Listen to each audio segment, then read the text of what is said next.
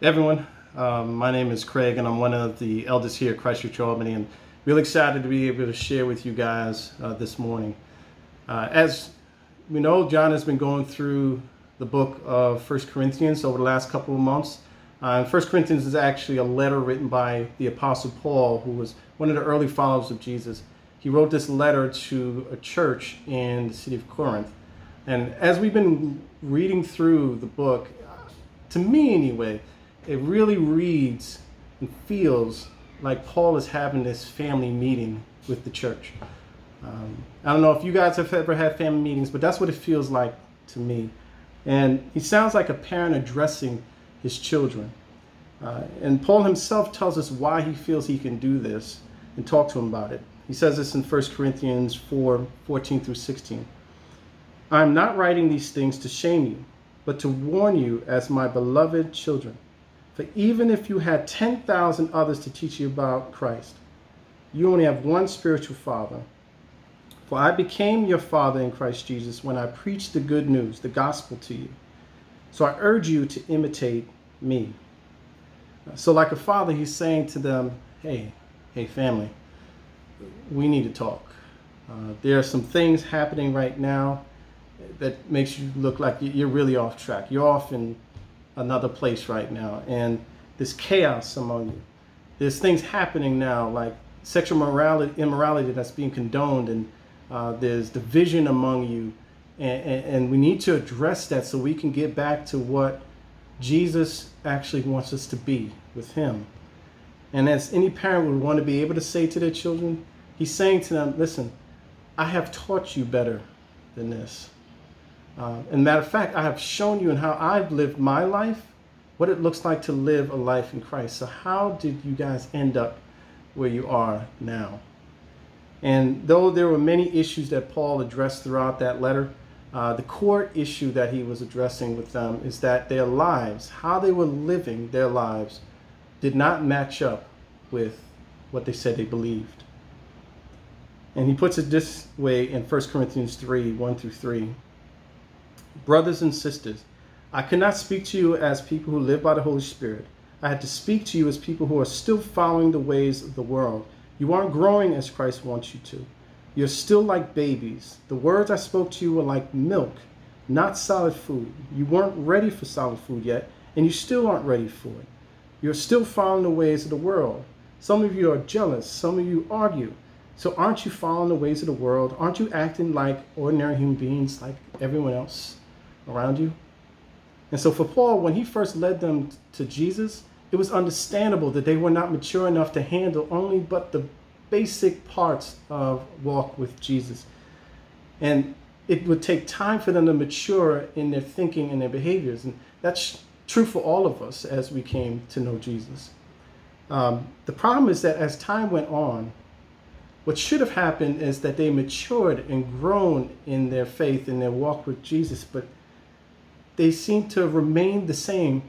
They act in the same way they did before they became Christ followers. And it's like, okay, this is not how this is supposed to work. See, the way that they're behaving, it makes me think about it this way. The Corinthians had accepted Jesus as their Savior, as the one who was saving them from their sins, but had not completely accepted him as Lord over their lives. He wasn't the one that was guiding their decision to how they ought to behave and live. Something else was. And it's important to understand that our belief, our faith in Jesus is inseparably connected to how we actually live our lives. And what Paul is saying is that it's not just relevant to this church at this time, it's relevant for all of us that say we believe. There ought to be growth in how we are living our lives as we follow Jesus, but that wasn't happening for them. And as a result, instead of growing to look more and more like Jesus, they grew to look more and more like everyone else around them. And in some ways, they were acting the same or even worse than the people around them that don't believe. And as I reflect on my life, unfortunately, I can relate with the Corinthians a lot. There was a time in my walk with Jesus that I professed a faith in him, and what he did for my sins. But my life, how I was living, the decisions I was making, how I treated people, wasn't in line with that at all. So what I'd like to share with you guys is my journey through all of that. From where I was when I discovered that's where I was to where I am now in Christ. As I shared with you guys before, I didn't become a Christian until I was about 19 years old in college.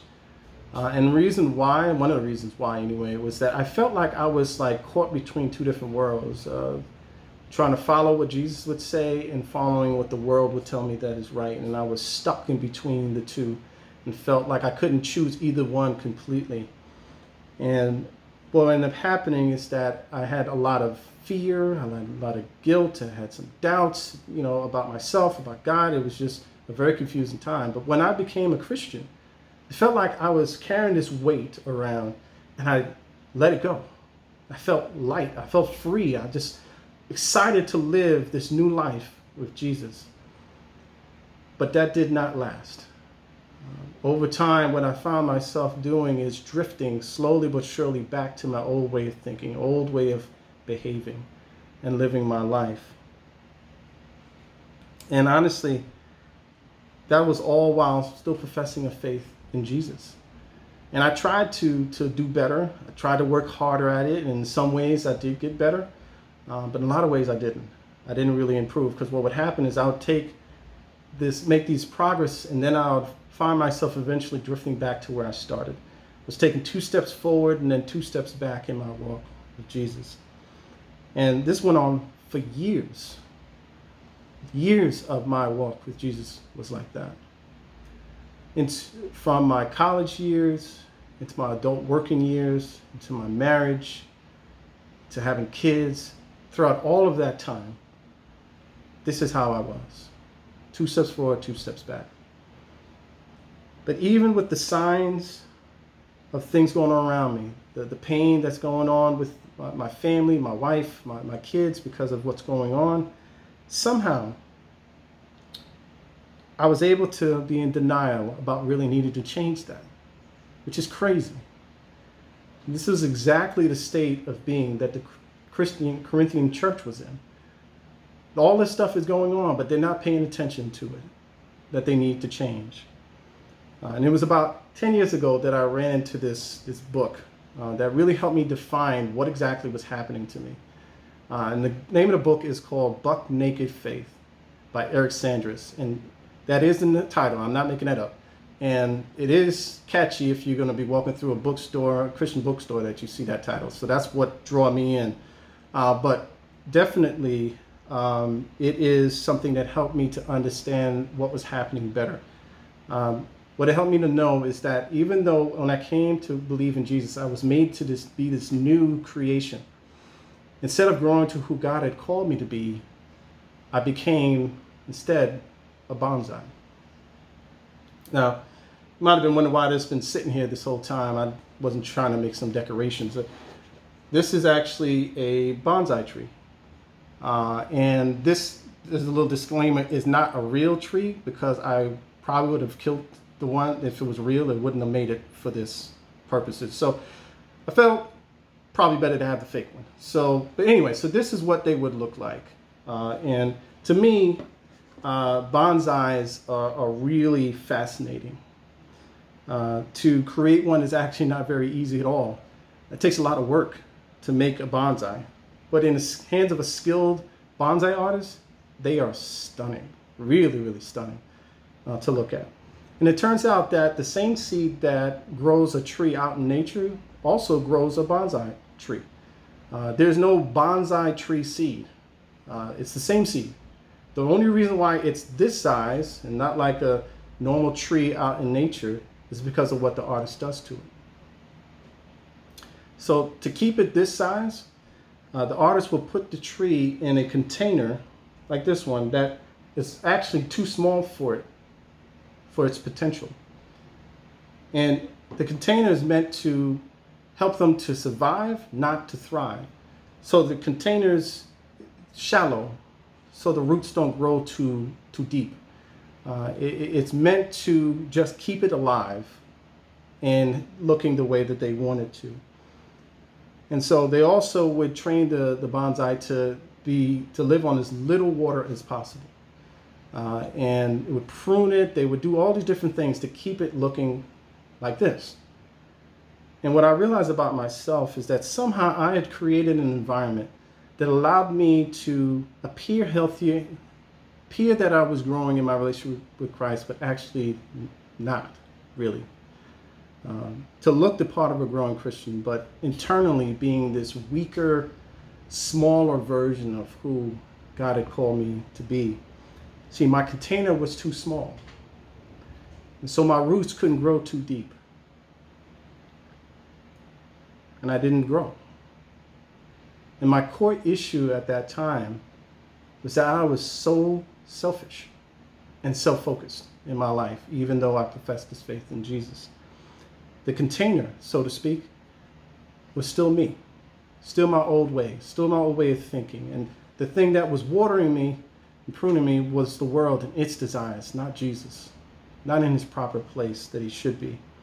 And this may have looked different for some in terms of when you became a Christian, but for me, what has been true for me is that it's not as if I didn't give Jesus control or make him Lord of any aspects of my life, because that was not true. I actually did in some areas, but there were some really important areas of my life that I kept from him, that he wanted to change, that he wanted control over, but I resisted. I was telling him, Jesus, I got this. Don't worry about it. I got it. And so instead, I focused on making the container as pretty as possible, and to learn how to be have the minimal amount of his spirit guiding me in my life. I trained myself to do that. And so I was a bonsai believer. And because of that, I was stunted and continued to hurt myself and those around me. And the truth is, you can't afford to be in denial about that and about our condition. Here's how Eric Sanders puts it. Taking time to get a different perspective on our lives can often help us realize that what we think we're seeing in the mirror is actually only a small and struggling version of what God intends us to be. I don't want to be a bonsai believer, one who only looks like they've weathered the storms of life and faith. I want to be the real thing, growing mightily or maybe just awkwardly toward my full God-oriented potential. And as Paul said to the Corinthians, I'm not saying this to make anyone ashamed. I'm saying this as a warning from my life experience that if you live like this, continue to live like this in this state, it has drastic consequences for you and those around you. I was thinking about the story of Jesus when he saw the lame man laying at the pool of Bethesda. And he comes up to him and he says to him, do you want to be well? Which first glance says, what a strange question, Jesus. Who wouldn't want to be well that's sick? Of course he wants to be well. But I need you to consider something. It says that this man was in this condition for 38 years. 38 years of his life was like this. And somehow he survived in that condition for 38 years. And if Jesus didn't intervene, I believe he probably would have continued on surviving in that condition. So as I look at that story, Jesus' question is not that strange for me. Because what I realize is that I was just like that man, lame, surviving, but not thriving. And so he was saying to me, Jesus saying to me, do you want to be well? Do you want to change this? Or are you satisfied with where you are right now? Do you want to change this? Because if you do, just understand that that is only something I can do for you if you let me. So I was confronted with the reality of where I was and my condition, and I had the decision to make. Do I remain a bonsai, or do I look to find a way to change and grow and invite Jesus into that equation? And at that time, I began this journey that over the last 10 years of my life. It didn't happen all at once. I didn't snap a finger and all of a sudden all these areas of my life that I was withholding no, I didn't. It was a step-by-step, issue-by-issue process that Jesus took me through to give more and more of myself to him. Now, I don't want to overly simplify what that process was, but if I was to try and encapsulate what exactly was the difference that allowed change to happen, is in a 3-letter word that is simple, but hard at times to say. And that word is yes.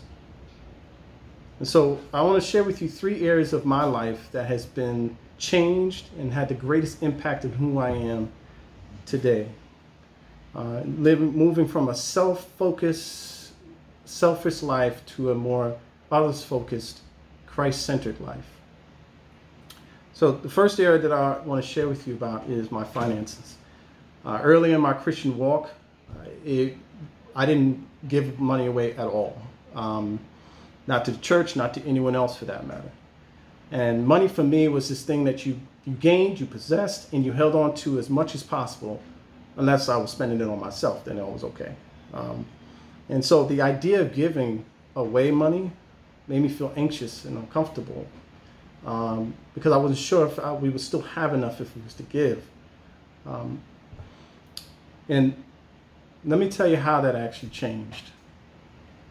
I said yes to one thing that Jesus had put on my heart to do, and it started a chain reaction in my life. I remember being in church at Christ Church Gilmore and hearing about this opportunity to begin to give to this organization called Vision Trust to help out with these kids in Guatemala who for food and knowing the love of Jesus. And both my wife and I, after hearing it, came up to each other without having talked about it ahead of time and felt like this was something that God was leading us to do and that we needed to do. And so $30 a month. $30 a month changed so much for me and Ty in our lives. Because that decision allowed Jesus to show himself to be truthful. The more that we were willing to give, the more he provided for us, and that we knew that we can trust him, that if we are freely giving and generous, he is more than generous with us as well and takes care of us. And he also allowed him to show me the blessing that it is to give, to know that what he gave you, you can give away, and it will be a blessing to someone else as well as to yourself. And as he was faithful with that over and over again, he changed our hearts about it, to the point where now as a family, we give away 1/10 of our income every month, which if you knew us 10 years ago, would know how huge that really is for us, and how far we have come to be able to do something like that. Another area that God has really addressed and changed, and I've given over to him, was my emotions. Not only was I stunted in my walk with Jesus, I was also stunted emotionally for a lot of years. And one of the biggest issues I had was my anger and my impulsivity. And I was explosive. And it would pour out onto my wife, onto my kids, onto my friends. And it would be over usually very trivial things, nothing that significant. And so I had 2 modes of operating. It was either stuffing things, not dealing with them, or exploding. And that was my only 2 ways of being. There was nothing really in between the 2. And my thinking was, this is just who I am. This is who I am, and this is how I'll always be. And I was thinking that way for years. And how that really changed for me was when I said yes. When I was encouraged by someone to go and get counseling, a therapist, I said yes. And that started, again, a chain reaction in my life. It allowed me to begin the process of understanding where that anger really was from. Because I realized that my anger was really based on a fear that I had. Fear of what other people thought of me, fear of rejection, fear of not being understood, whatever it may be, but it was a fear behind it. And the reason why I had those fears is because of my past that I never really dealt with, which eventually led me to read Emotionally Healthy Spirituality, which I've talked about before, and helped me so much to kind of see where I am and what I needed to do and what Jesus wanted to change in me. Those closest to you will tell you that I am a much more healthy, emotional person, emotionally right now than I have been even 3 years ago. And I give glory to God for that, because it was a process of giving over these things to Him, my past, my emotions, and He changed a lot in me. He changed a lot in my relationships, which brings me to my last area of my life I want to talk about, which is my marriage. This year, my wife and I actually will be married for 18 years. And we've known each other for 23 years. It's a long time. Unfortunately, a lot of those years, we were so unhealthy. Unhealthy individually, unhealthy as a couple. And it caused a lot of pain to one another. A lot of pain. It really is a miracle that we're still married today, because there were times where I wasn't sure if we would be. Now I remember thinking my marriage is okay. I mean, it's not as bad as other people's, and so no real big concern about it for a period of time. We could have chosen to have a marriage where it was just okay. We just kind of coast into our later years and kind of cohabitate with each other. But we really didn't want that. Deep down inside, we really wanted something more with our marriage. And so there was work that Ty had to do on herself, which she did. And there was work that I needed to do. And for me, one of the biggest changes happened as I really tried to embrace the idea of what Jesus wanted me to be as a husband. Paul writes in Ephesians that a husband should love his wife as Christ loved the church and sacrificed himself for her. And then if you look at what Paul says about love, in 1 Corinthians 13, he says that love is patient, love is kind, it does not envy, it does not boast, it is not proud, it does not dishonor others, it is not self-seeking, it is not easily angered, it keeps no records of wrongs. Love does not delight in evil, but rejoices with truth. It always protects, always trusts, always hopes, always perseveres. And that became my focus as a husband. But there was no way I could have been that way while being a bonsai believer. No way. I didn't know how to love my wife. I barely knew how to love myself. But as I began to say yes in these other areas of my life, there was a natural healing that was happening also in my marriage. So I learned how to be more patient. I learned how to be more kind to my wife with my words and my actions. I learned how not to focus on my own needs all the time and to consider and serve my wife. I learned how to forgive and let things go. I learned how to not allow my anger to get me to say and do things that are hurtful to my wife. I learned the importance of protecting my wife, both physically and more importantly, protecting her heart, even from me. And I tell you with all sincerity that I love my wife today more than I ever have throughout the entire time that I have known her. I love her more today. And our marriage is healthier today than it ever has been over these 18 years. And it's not because we're somehow special. It's because when you choose to allow Jesus to become the center of your life and your marriage, He changes your heart. As He changes your heart, He changes how you love one another. And as He changes how you love one another, He changes how you treat one another. And it made all the difference.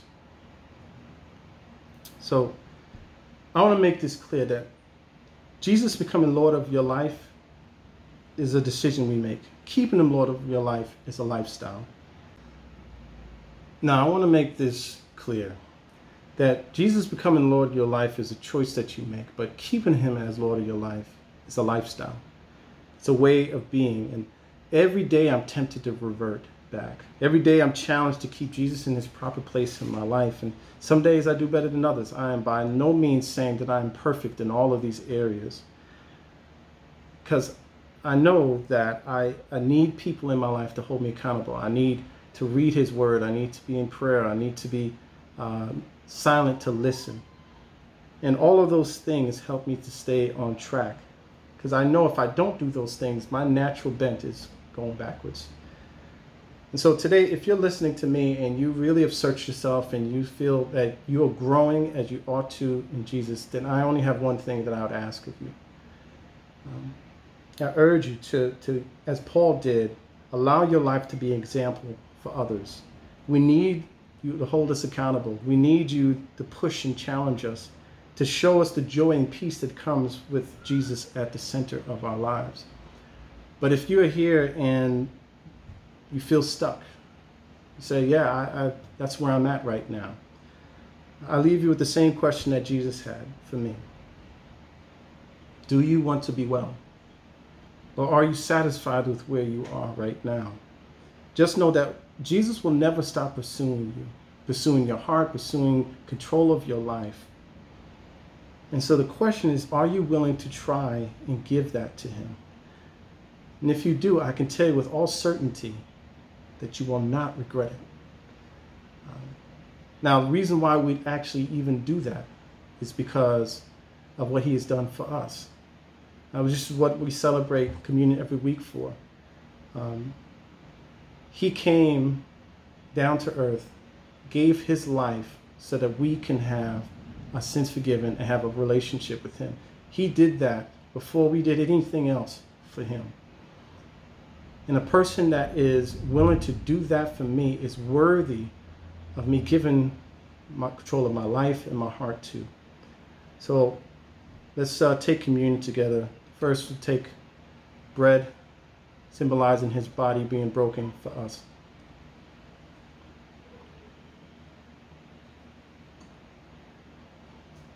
And the juice, or whatever you have, representing his blood being shed for our sins. And let's pray. Heavenly Father, we're just so humbled by the examples that you have given us in our lives of how to live for you. Lord, I pray that you would just help all of us to keep pushing forward, to not be content with where we are today, to become all that you have called us to be, and nothing short of that will be satisfactory. Lord, we know we will stumble. We know we won't be perfect. But Lord, I think that your heart for us is that we would desire more from you. And I pray that you would help us to live that out. In Jesus' name, amen.